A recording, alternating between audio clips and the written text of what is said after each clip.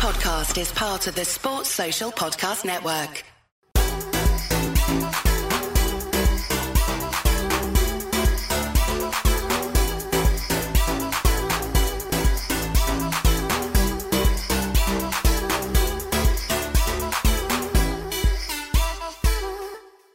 Boom, we're on. Today's guest, we've got London's Leroy Smith. How are you, brother? Yes, my brother. Pleased to meet you. It's good to meet you. Yeah, man, it's nice. You've led a very interesting life. Yeah. You've done 25 years in prison for shooting 2 coppers. 20 out of 25. Yeah, but the interesting thing is when you actually came out, you actually met one of the guys at James Seymour. Yeah. He wanted to meet you. Yeah. Fascinating story that, to be doing what you've done and then to come out and change your life. First of all, congratulations for making the changes. Thank you. How are you?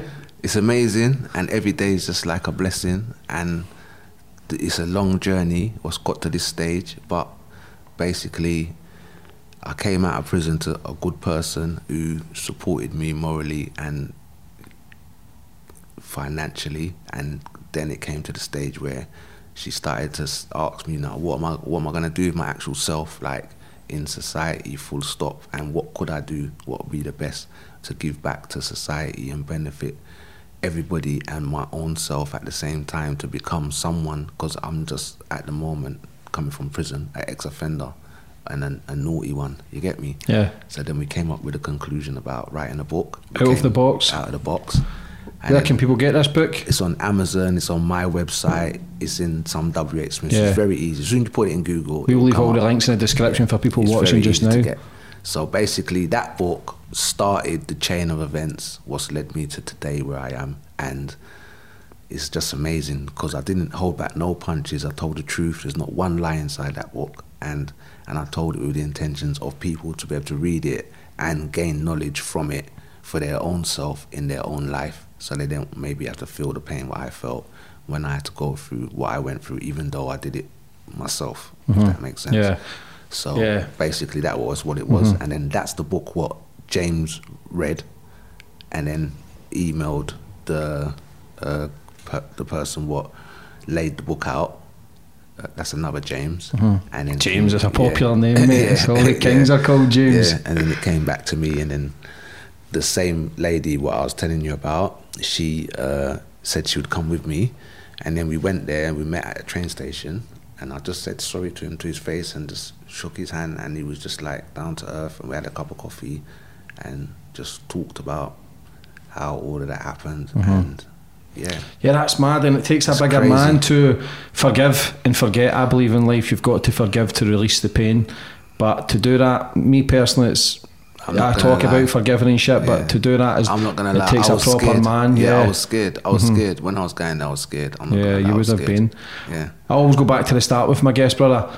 Kind of where you grew up and how it all began. Okay, so basically, I grew up in South London. My mum got murdered when I was 2, and then I grew up with my gran until I was around 13, 14. Then I just started doing petty crime and just going on the roads, and then started going in prison, little 4 months, then some 6 months, then I got a 3 year, and then I was around a circle of kids who were doing some naughty armed robberies, but by then I was doing my 3. So then when I came out, I just stepped up my game as well, and then because at them times burglaries and that, you could find guns easy and that, so we ended up with guns and started doing armed robberies and just basically having my own weight on the back of a gun. How old were you?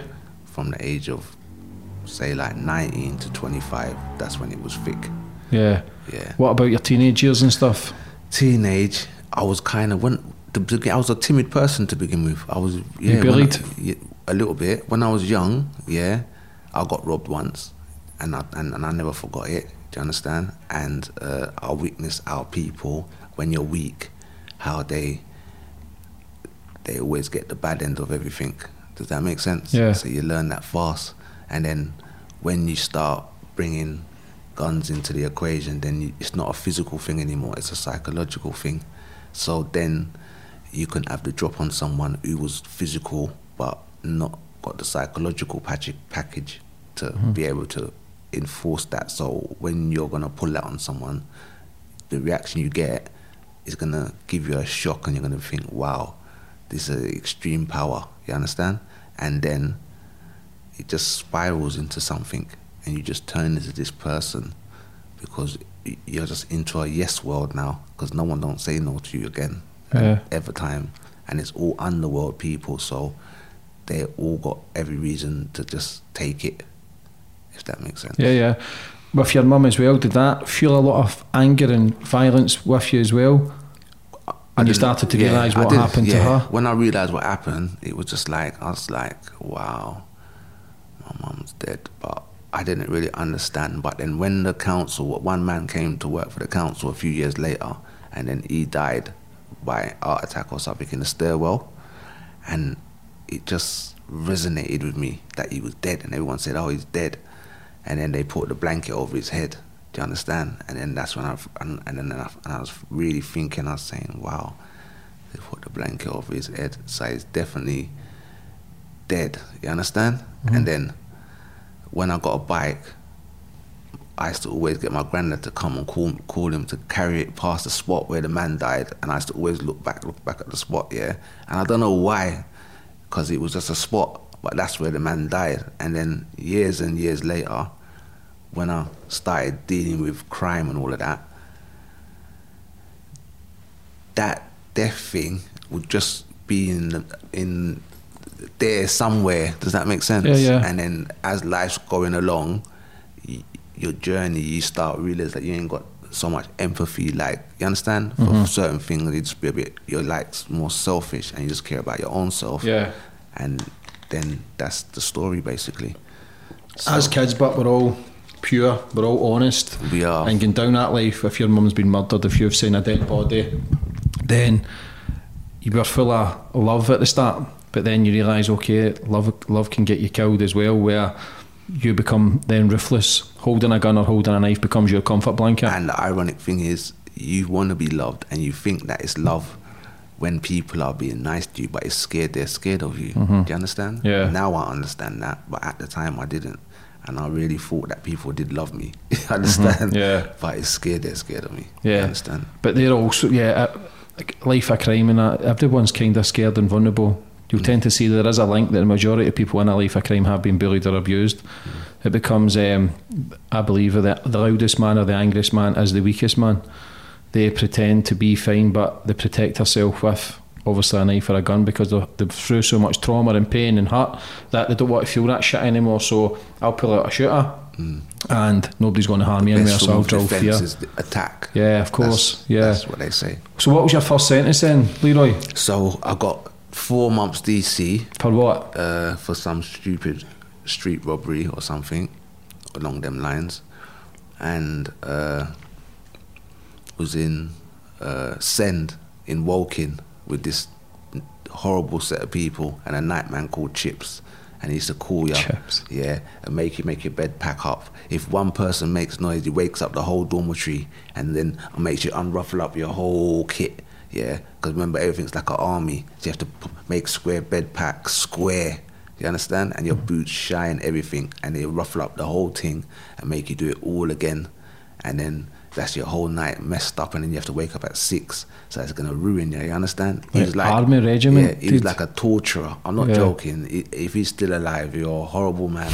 Yeah, I am really serious. You really shouldn't be like that to people. Yeah. The man used to relish grabbing people and pulling them through the bar and everything there, and I'm thinking, that's how you really rehabilitate people. It wasn't a nice experience, but it didn't change me. And then the next one was 4 months again. But by then I'd learned from the first thing. So when I came through reception and they do all the shouting and screaming, I was already prepared for it, and it didn't affect me, because they knew that I had Send on my file, so they didn't even bother to try. But then I see other kids come and they're in tears because of what's happening. And then when we go to the gym, I'd do things like go in the middle of the bench press, like a big chip bench, So you got one on each head, and I'll go in the middle, because I know they're going to have to take the weight, you understand? And that's it, and the officers are going to be onto them. And I've seen it weren't nice. You'd get big grown men on little boys saying, yeah, you weren't fucking crying when you was nicking the handbag, was ya? Hey, you fucking shit. lift it up. You understand? And the boy, you understand? So did that make you go anti-authority then?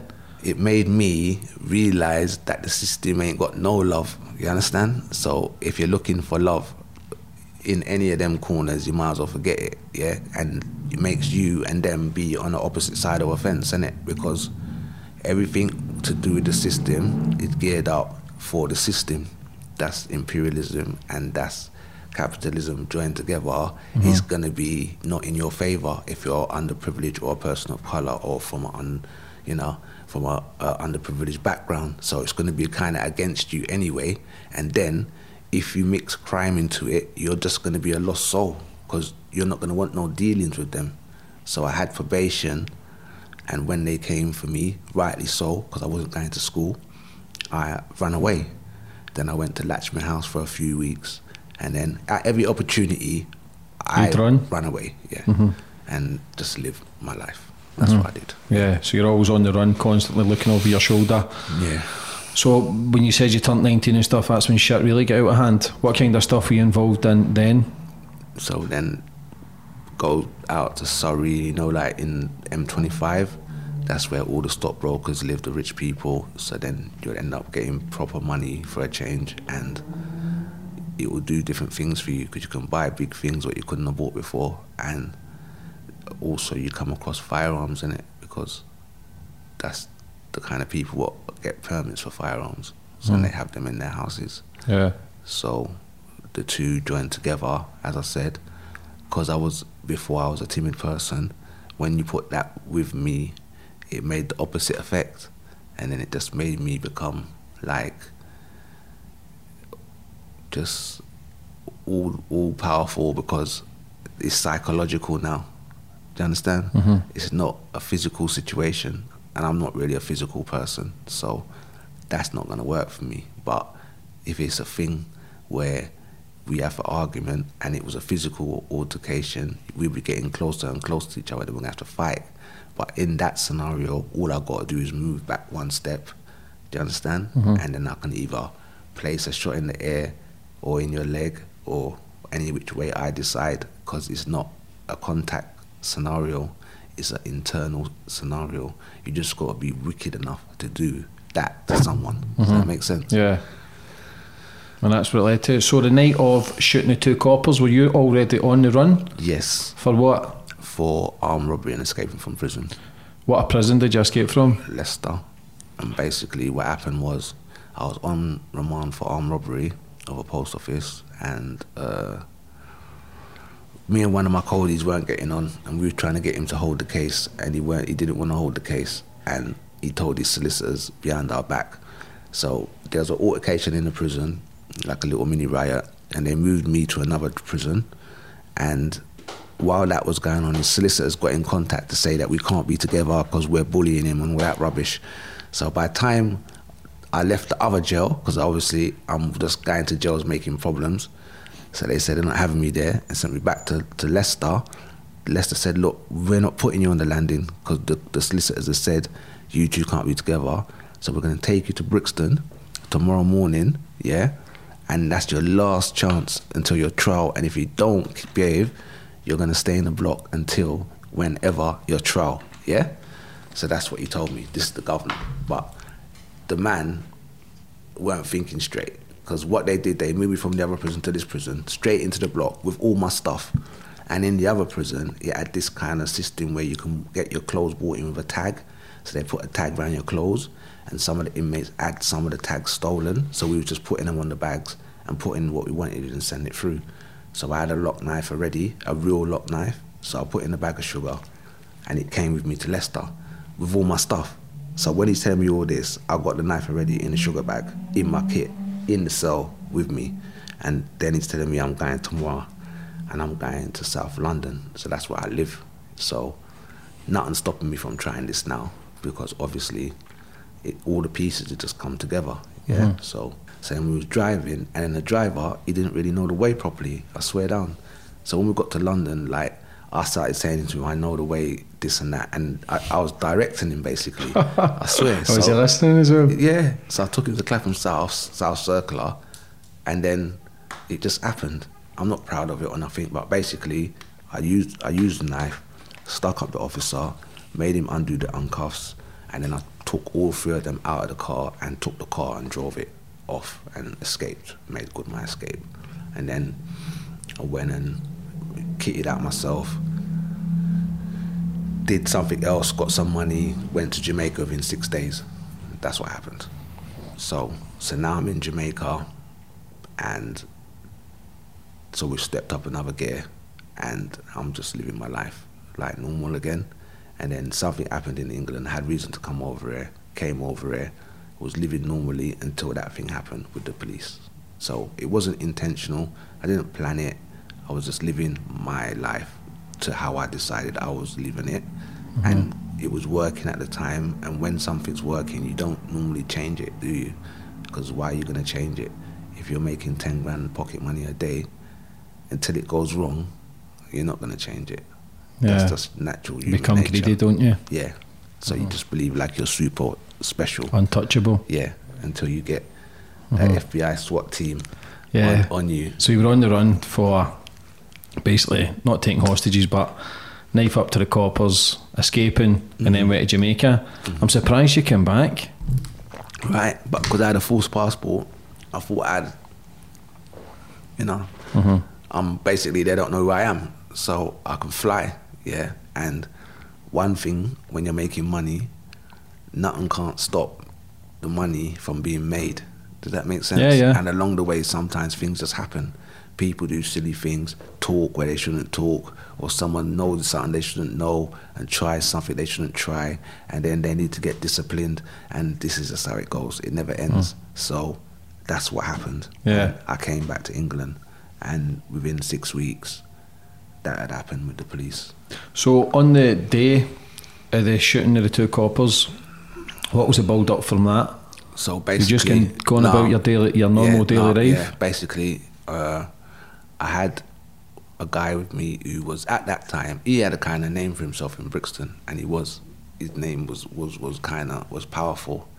But there's levels in life to everything. Do you understand? So when you get to a certain level, some people, their head might go, or they're not up to it, or whatever. Do you understand? That's like when you get a conventional army, you'll get a standard regional soldier, then you get a SAS soldier, or different. They got different capabilities, and they got different ranks for what they can do, because they know there's levels. So this guy, he was a friend at the time before all of this happened, and we used to hang around sometimes and do a bit of stuff together, whatever, meaning whatever, anything goes, so it could be anything. And on this day, I sent another little young kid to Brixton to collect some money from someone who owed me. It was only like £1,200, and it wasn't an issue, but I told him to collect it and then give him something else, but to collect the money. And he gave him something else and he didn't collect the money, and it just pissed me off. But what I should have done is I should have sent him back to go and rectify it. But me not being strict, I just said to my friend, come, and jumped on the bike and just to go there myself. So we went to the pub, and I saw my friend, but I saw the police car go like round the corner, and I knew he was turning round. So when I went in the pub, I did what I was doing, and I said to my man, listen, we got to go. And then when we went to the motorbike to leave, the bike, it's got like, we touched it, or someone touched it, and it's got like a timer on it. So then it stops the bike from riding for like 30 or 60 seconds, that delay switch. So that's what happened. So we're stuck now, standing there with the bike. Do you understand? Yeah. When ironically, if that didn't happen, we would have been gone, because the police car didn't come around for at least a few more seconds, and this was a 600cc motorbike. We'd have been gone, and then we would never have saw each other. They was on overtime, just looking overtime, yeah? So they're at the wrong place at the wrong time too. And they're just thinking, this is just going to be a regular thing, nothing out of the ordinary, you understand? Because they don't know who I am. So then that's it. They came, and then my co-defendant's trying to be clever. He's saying he ain't got nothing to hide, and showing them his pockets. So he's already trying to line me up in it, because he knows my situation. You understand? So he's starting to do the rap thing already, because if he says he ain't got nothing to hide, that means I must have something to hide. Yeah, he's passed the buck. Yeah, you understand? So this thing's getting sticky. And then the next thing you know, everything got close and personal and fast, and it just all happened like quick. Because once he said that, then the first officer was like close to me, do you get me? And then it just happened from there, like all in like half a second. And then I'm just thinking, I need to escape, because that was the whole reason why it started in the first place. I just didn't want to go back prison. I didn't want to go to prison. That's the truth. And you're willing to kill to stay out? At that moment, I was. Well, I didn't go think as far as that I want to kill. I just thinking as far as I want to escape. That's the truth. Because if I was thinking as far as to kill people, then I'd not being nasty. I'll be shooting people in their head, not in their leg. You understand? Yeah, going on a killing spree kind of thing. Yeah. In leg, that means you're not trying to kill someone. You're trying to get away. And in this country, it's not like in Jamaica where you can shoot someone or say, get on the floor, this and that, and they're going to listen. England don't work like that. No English policeman ain't going to listen to you, if no matter what you tell him, yeah? So it was a tight situation. In hindsight, I wish it never happened, yeah? Or all the other things I thought of what could happen. I could have shot the tyre out, or all the different things to make it less than it was. But it just happened, and that's what happened. So what was it like to shoot a man? I can't really... At that time, did you have no empathy, no sympathy, just anger? Yeah, not even anger. It was just, I was just doing what I viewed I needed to do, yeah, in the way that I just normally do things, which was methodical and just like robot-like, and that's it. Do you understand? Did you carry a gun every day? Every day. And for protection? Under my pillow. Just generally for my protection and to have my own way and to make sure that I don't get caught in any situation where I can't come out on top. That was why it was basically carried. And now everything's reversed. I haven't got no gun. I've just got a dog and a lot of CCTV camera, and I live and move in a different way as to cut down all possibilities of stupidness happening. Do you understand? Because it can happen. Yeah. Now, like, it's 10 a penny. Everybody wants to be bad, even when they're not bad. They'll be bad today and then cry tomorrow when they're in prison. Do you understand? Yeah. So I know all of this, and now I've managed to side skirt it because it's just messy. Yeah. And to go through all that, like I say, all the trauma and pain in your life, and then to come to a stage in your life you think, I just don't want to go back to prison, that you're willing to do whatever you could do just to stay away. So what was the procedure after you done what you done? How long were you on the run for? So basically I was on the run for not that long, about a year. Went to America. Well, went to Holland first, then to America. I was in South Bronx, then Connecticut. More gang thing, because I was with some Jamaicans and they're in war with other Jamaicans, so it's the same kind of thing. Just different place. Just different place.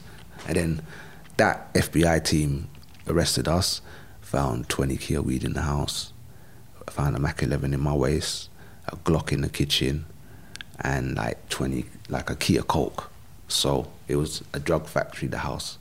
And the girls what was with us, they came from England, and basically they made their own little deals, and then everybody went back, and then I went back last, and then I got like 67 years altogether for all of the charges what I did get found guilty for in England.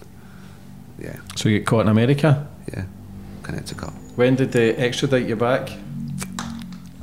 I was in Bridgeport Correctional Centre for about maybe 6 months. How was that? It's not nice. Heavy there, innit, the jails? Listen, the guys are monsters, yeah, some big guys, and their gang thing is different. Kites flying around with messages on it. Who's your celly? He cool. This, that. You understand? Bag of different things. Politics, like you wouldn't believe, yeah. It's a scary place. But because the Jamaicans what I was around, they was like some serious people, and they had people in there on double murders and triple murders and all that. So I was around them, so I was kind of okay. But if you just went there and you weren't extremely violent and at least 18 stone, yeah, you got problems. That's what I'm making, you know. Yeah. So you get caught in America? Yeah. Fuck's sake. Yeah, that was something else. Were you looking forward to getting back then?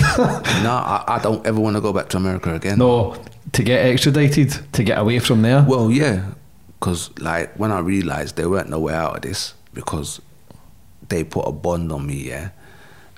The $1 million bail bond weren't what was keeping me, because I could pay 100,000 and get out.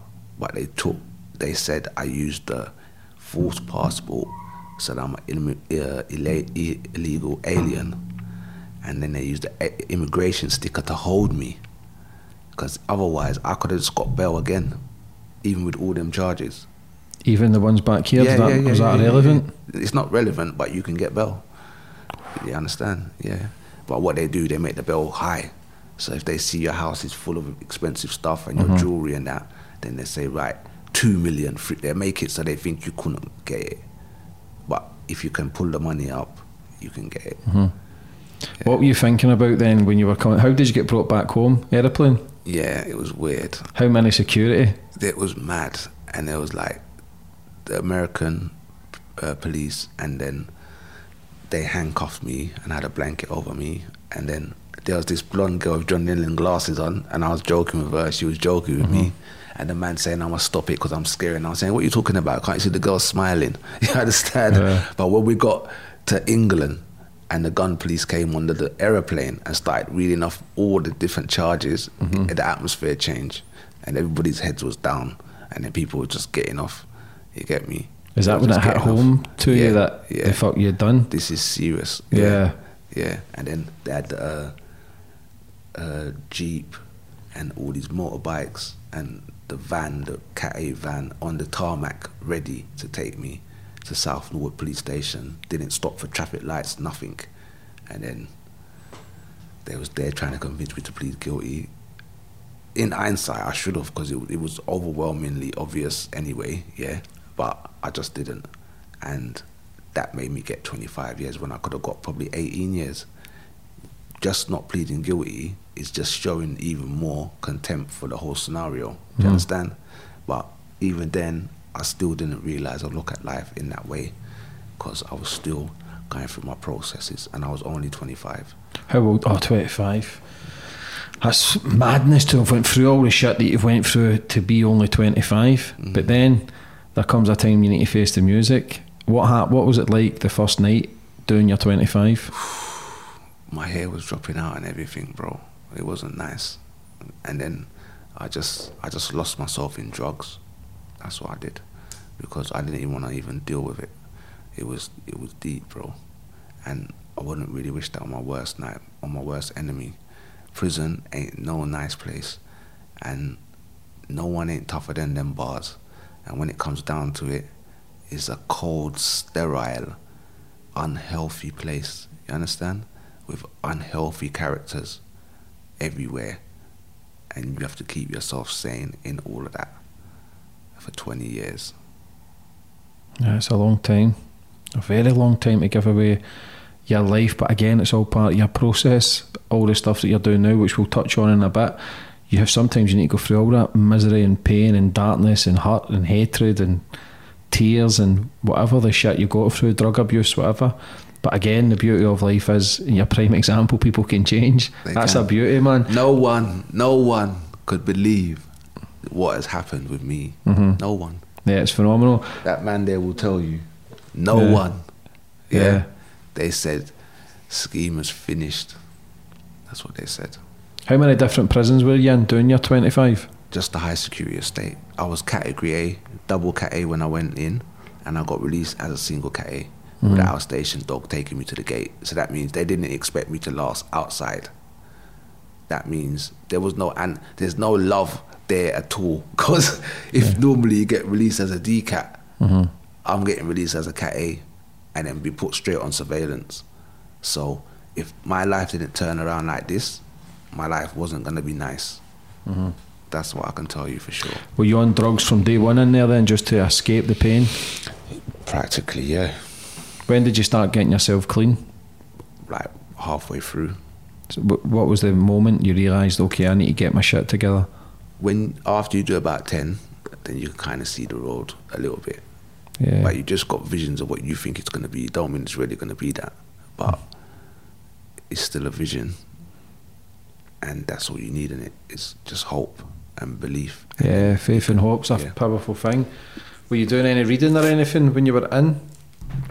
I used to read sometimes, but mostly what I do is watch Newsnight, Jeremy Paxson, and all that kind of stuff. I liked all that stuff. Yeah. And politics. Yeah. So I'd watch them for my own reasons and make my own decisions about what's really going on, and glean knowledge from it for my own ends. So that's what I used to do. When did you start adapting to the system? A year, a week, a month? You never adapt, or? I didn't. Never? That's the truth. And if I was doing life, I would never have got out. I'll be in there right now. I'll be a bitter old man right now in there. You understand? Yeah. What about the people you came across? Did they die in prison? Did they? I've met loads of people what's died in prison. Some have hanged themselves. Some have done it because they just couldn't do no more bird. Others, one did it because he was a nonce. Sorry to use the word, but that's fine. my opinion of him. Yeah. And he did, because everyone was telling him he needs to redeem himself a little bit, and he seemed to be of the belief that because years ago there used to be raping and pillaging, it's okay for him to do it in the 70s or whenever it was he done it, and he's just sitting in prison, doing what I don't know. So everyone got onto him, and eventually he did it. So that one there, that's the only one what I can't really say nothing apart from he redeemed himself a little bit. But when it's some people what you care about or what you think, like one old man, he could have gone home long time, and he couldn't hurt no one. And they said, no, you could still hurt some old people in the old people's home, because you could still move your hands and all that. And then when he had about 4 or 5 days left to live, they took him to the healthcare and then let him die over there on his own. It's nasty. And then one of the officers, I said to her, what happened to Ted? And this he's dead. And she started laughing. And I said, you know, you're wicked. He said, can't you take a joke? And I said, but what part of it's funny? I don't understand. You get me? So prison is not a nice place, and you have to be strong, because if you ain't strong enough to survive, you have to either go to a mental hospital or you have to go in a body bag. They're not just gonna, you can't just say, I've done enough porridge now, I've had enough, can I go home? I've seen man think that they can go home. This guy, he had his missus, he loved her, and he wanted to get married to her, and she was very beautiful, and one visit, he just got up with her and started walking to the gate. I swear to God. I swear down. And the officer said, where you guys, Steve? And he said, I'm going home. He lost it. And that was it. He was gone. The man was gone. He went straight from there to the healthcare. Mental breakdown. Losing his mind. Lost his mind. Yeah, you would be getting stuck in a cage for so long, man. This is what can happen. Yeah. So it's not a joke. So once you started getting your release date and stuff, when did you start working on yourself? Were you thinking, I'm going to come out here and go back to my old ways? Or are you going to really make changes? No, to be honest, the first time I came out, 2011, I came out to a bit of money, and everybody else was a bit scared, so they was giving me money, and I just went to a lot of lap clubs. Before you knew it, I got nicked again. For what? For conspiracy to rob. I didn't even last 9 months. That's the truth. Were you out on licence? Yeah. Fuck. How long did you have crazy. left? I know. I had, because if I had stuck to that first licence, it would have been just 2 years. But because it got broken, it added it to 6 years. So now I've gone back to jail on a conspiracy to rob charge, persons unknown. That's when it's getting sticky, because that's when they can make up shit to get you in. Yeah. So then, I'm telling you now, I don't know if you're religious, but I definitely believe in God, and if I never talked to God that day, no one never talked to God before, I told him the truth. I said, I'm done. I said, I'm done. I'm done. Nothing named crime am I involved in. You see it? I just need to come out of there. Because I knew if I got life sentence, I couldn't manage that bird there. Because I just done 17 years and 3 months. Yeah? So if you're going to tell me about L plate again now, that's the end. I done made up my mind that I'm going to string up and everything. Seriously, they knew. They knew. I'll tell you the truth. Yeah, it was serious. Yeah, and God was on my side, and I got my not guilty, and my life's never been looked back since. Because even before, when it was rocky, I still wouldn't cross that promise. Do you understand? Yeah. Because you can't trick God, you know. He's watching everywhere. Well, right. Somebody's watching. Right, there you go. So that's the order. You understand? So yeah. Really, I get a lot of people powerful. On the show who's had fucked up pasts and spent a lot of time in prison, 20, 30 years, and they maybe turn to Christ or God or a belief. If you're not harming anybody and your life is going good, I don't care who you believe in. We've all see the world differently. We've all got different perceptions of who we believe in and what we do. And what I can testify to is this. Since writing that book, the outcome of the book is the newspaper articles in The Guardian and The Times and all that. That led to Gun Number 6, what won a BAFTA. Yeah. All of these things just keep spiralling and coming from the same thing.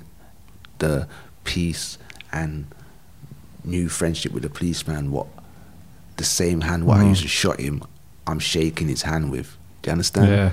That's the same book. The book's powerful, and then now James has wrote his part to put on this part, so it's both sides of the story in the book. And then we've got a Netflix series in the pipeline, which is going to be no more than 18 months away. It's yeah, like that's beautiful. Yeah, series. Gun Number 6 was phenomenal, by the way. I know Darryl Laycock, he's a good friend of mine. Dazza, man, great guy. Nutcase. But great, again, for all the shit that he's been through and trying to make changes and trying to help the young kids. But that's a phenomenal watch, Gun Number 6. Phenomenal watch. So, when you wrote the book, when did you start writing this? 2016. Just before you get out? No, just after. So just after you got get out? The second time, 2014. So I laid down for a year, and then my partner was on to me, what are you going to do? She said, the only people I know what you get money is from a will or when you go to work. And she said that I can't have you around me, and when people ask, what do, you ain't got no answer for them. Do you understand? Yeah. Just common things. Yeah. And then now that I'm an author and an actor and a mentor and all these stuff, it's so nice because I can be who I am. Yeah, yeah. I can see you smiling. Yeah, do you know what I mean? And then when I'm around some gangsters, and then the people ask, what are you doing, or who are you, or what do you do, and it's amusing to watch them stumble and just come out with some nonsense that if they ask them one more question, their whole thing flops because it's a lie. Do you understand? So I bet you never thought you would have those things in your resume. No. But again, I always say it, that is the beauty of life. That is an amazing thing. It's a fucking roller coaster. It's a painful journey, but you are, and you see all the motivational speakers talking about it, you are the director of your own film. You hold the pen to write your own life, the next chapter. Yeah. No one can stop you. Yeah, of course, because man. Now, like you says, belief, hope, faith. You've got to have them. You must believe in yourself to create whatever you want to create. Now, whatever you think, you will create and manifest. So why not create something special? You see what I want to say as well to any young person, don't think you have to do some caveman stupid stuff, like just be around negative people on a block or this or that to just get £50 and £100 and some little stupid money to save up and think you're in any game about anything, because you're not. And you can just use your brain, open up your mind a bit, go on the internet and look a little idea and try it. Sometimes you could try an idea on the internet for £100 sometimes if you pick the right things. Use your brain, open up your mind, go different places. If you come from an estate, smarten up yourself at least once a week or so and go somewhere like a museum or somewhere different, meet new people. Just try, not to just be a sheep and follow bad influences, because you're gonna click off your time, and time is everything. Do you understand? Yeah, it's the most precious thing in this world is your thing in the time, world. man. You can't never, no matter how much money you make, you can never buy That's time right. back. It's never gonna come back. So when you wrote the book and then the copper James reached out to you, how were you feeling then? Were you thinking, is this a setup? Were you thinking, I was scared. yeah? Yeah, I was scared. But I said to myself, boy, at the end of the day, I'm gonna have to go. And I don't think he can really do me something in a train station. That would have to be really blazing. So I just picked the train station. And then after, when we start communicating and emails and this and that, I realised he's been through a lot of stuff too. Because he's not just my thing, someone else shot after him.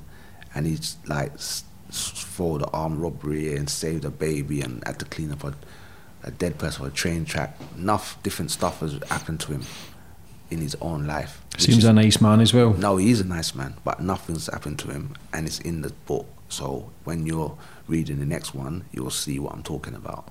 So he is a definition of a hero, if you want to put it that way, because he really woke up and done that for the public. You understand? When I was doing my thing, it was for me. So I'm not no kind of hero. I'm just a guy what was on the wrong side of the tracks and just did whatever I thought was right for me at the time. A hero is someone was got civic duty and, you know, core values for everyone and humanity, and will just do things for the sake of doing it because it's right rather than for soft reasons. You understand? Yeah. In a life of crime, you know yourself, you become a selfish bastard. Nobody matters but yourself.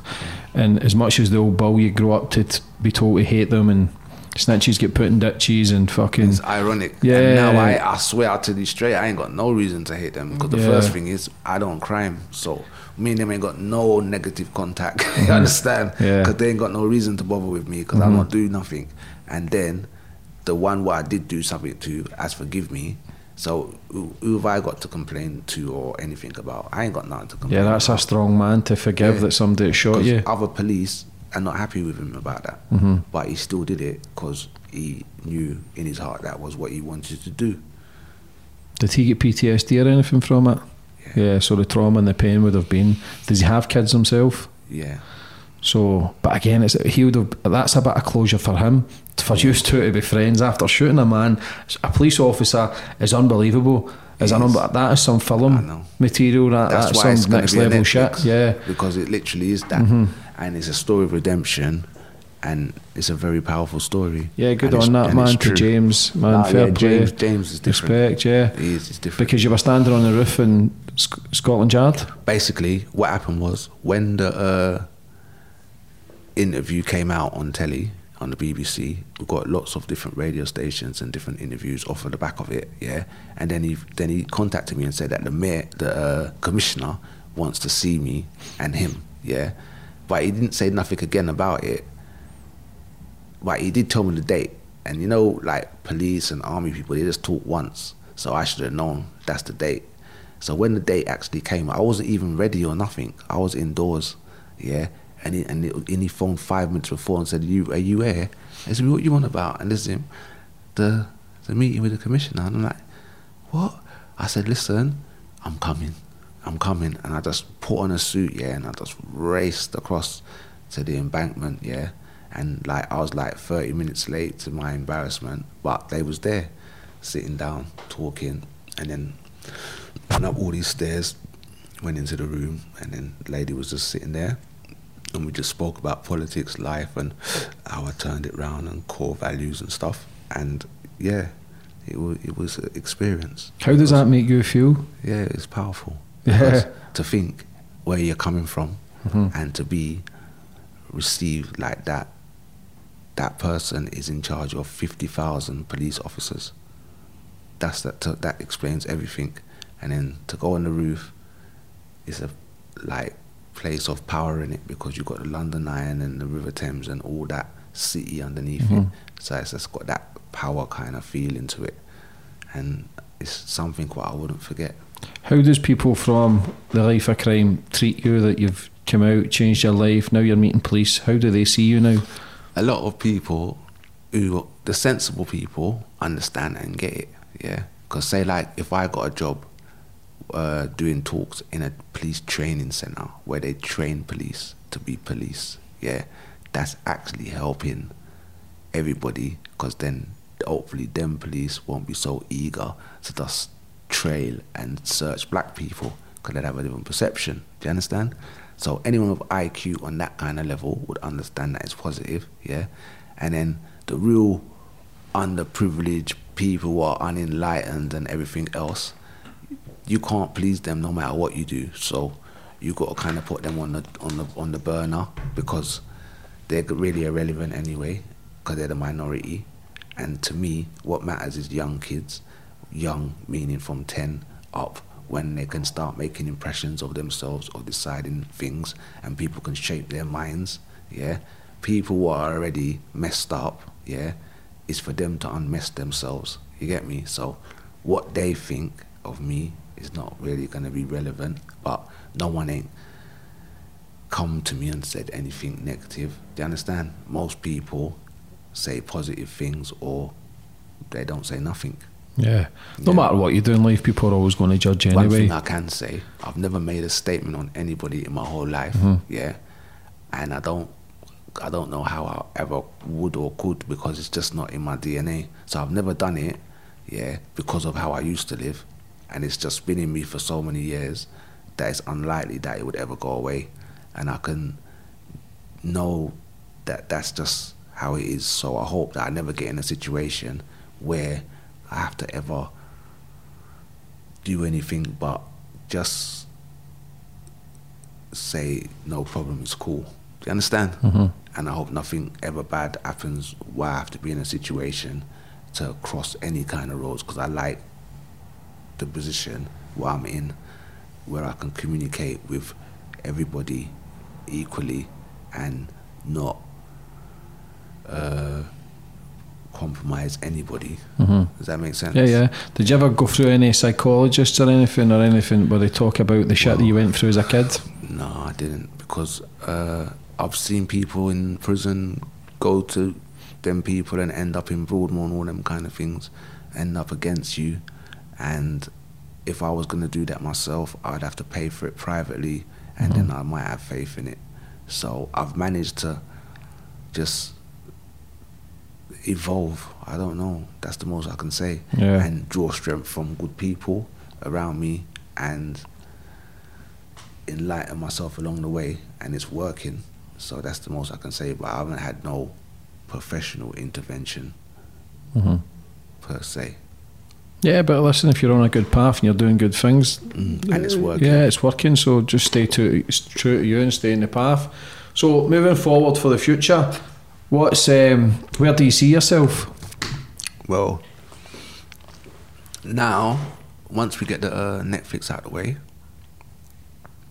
that will be the big thing, and then after that, that's life-changing scenario, and then I'll probably do something with some football club or some other organisation, and just put something together where we can just help some young people with startups or something constructive, what can actually help them. And then that's my bit towards what I help to create in a little way, because we all put our little part towards it. Because before, when there wasn't a lot of gunmen about, and I was one of them, I'm adding to the scenario to make more and more gunmen come in the future. Does that make sense? Yeah. So that's the least I can do, that I've come full circle and I'm in a position where I can help myself, then I'm more than happy to help others. And like, we done something with Tesco's not too long ago. We've done a food bank and managed to give like 30 single mothers like food for a week, and then 20 homeless guys.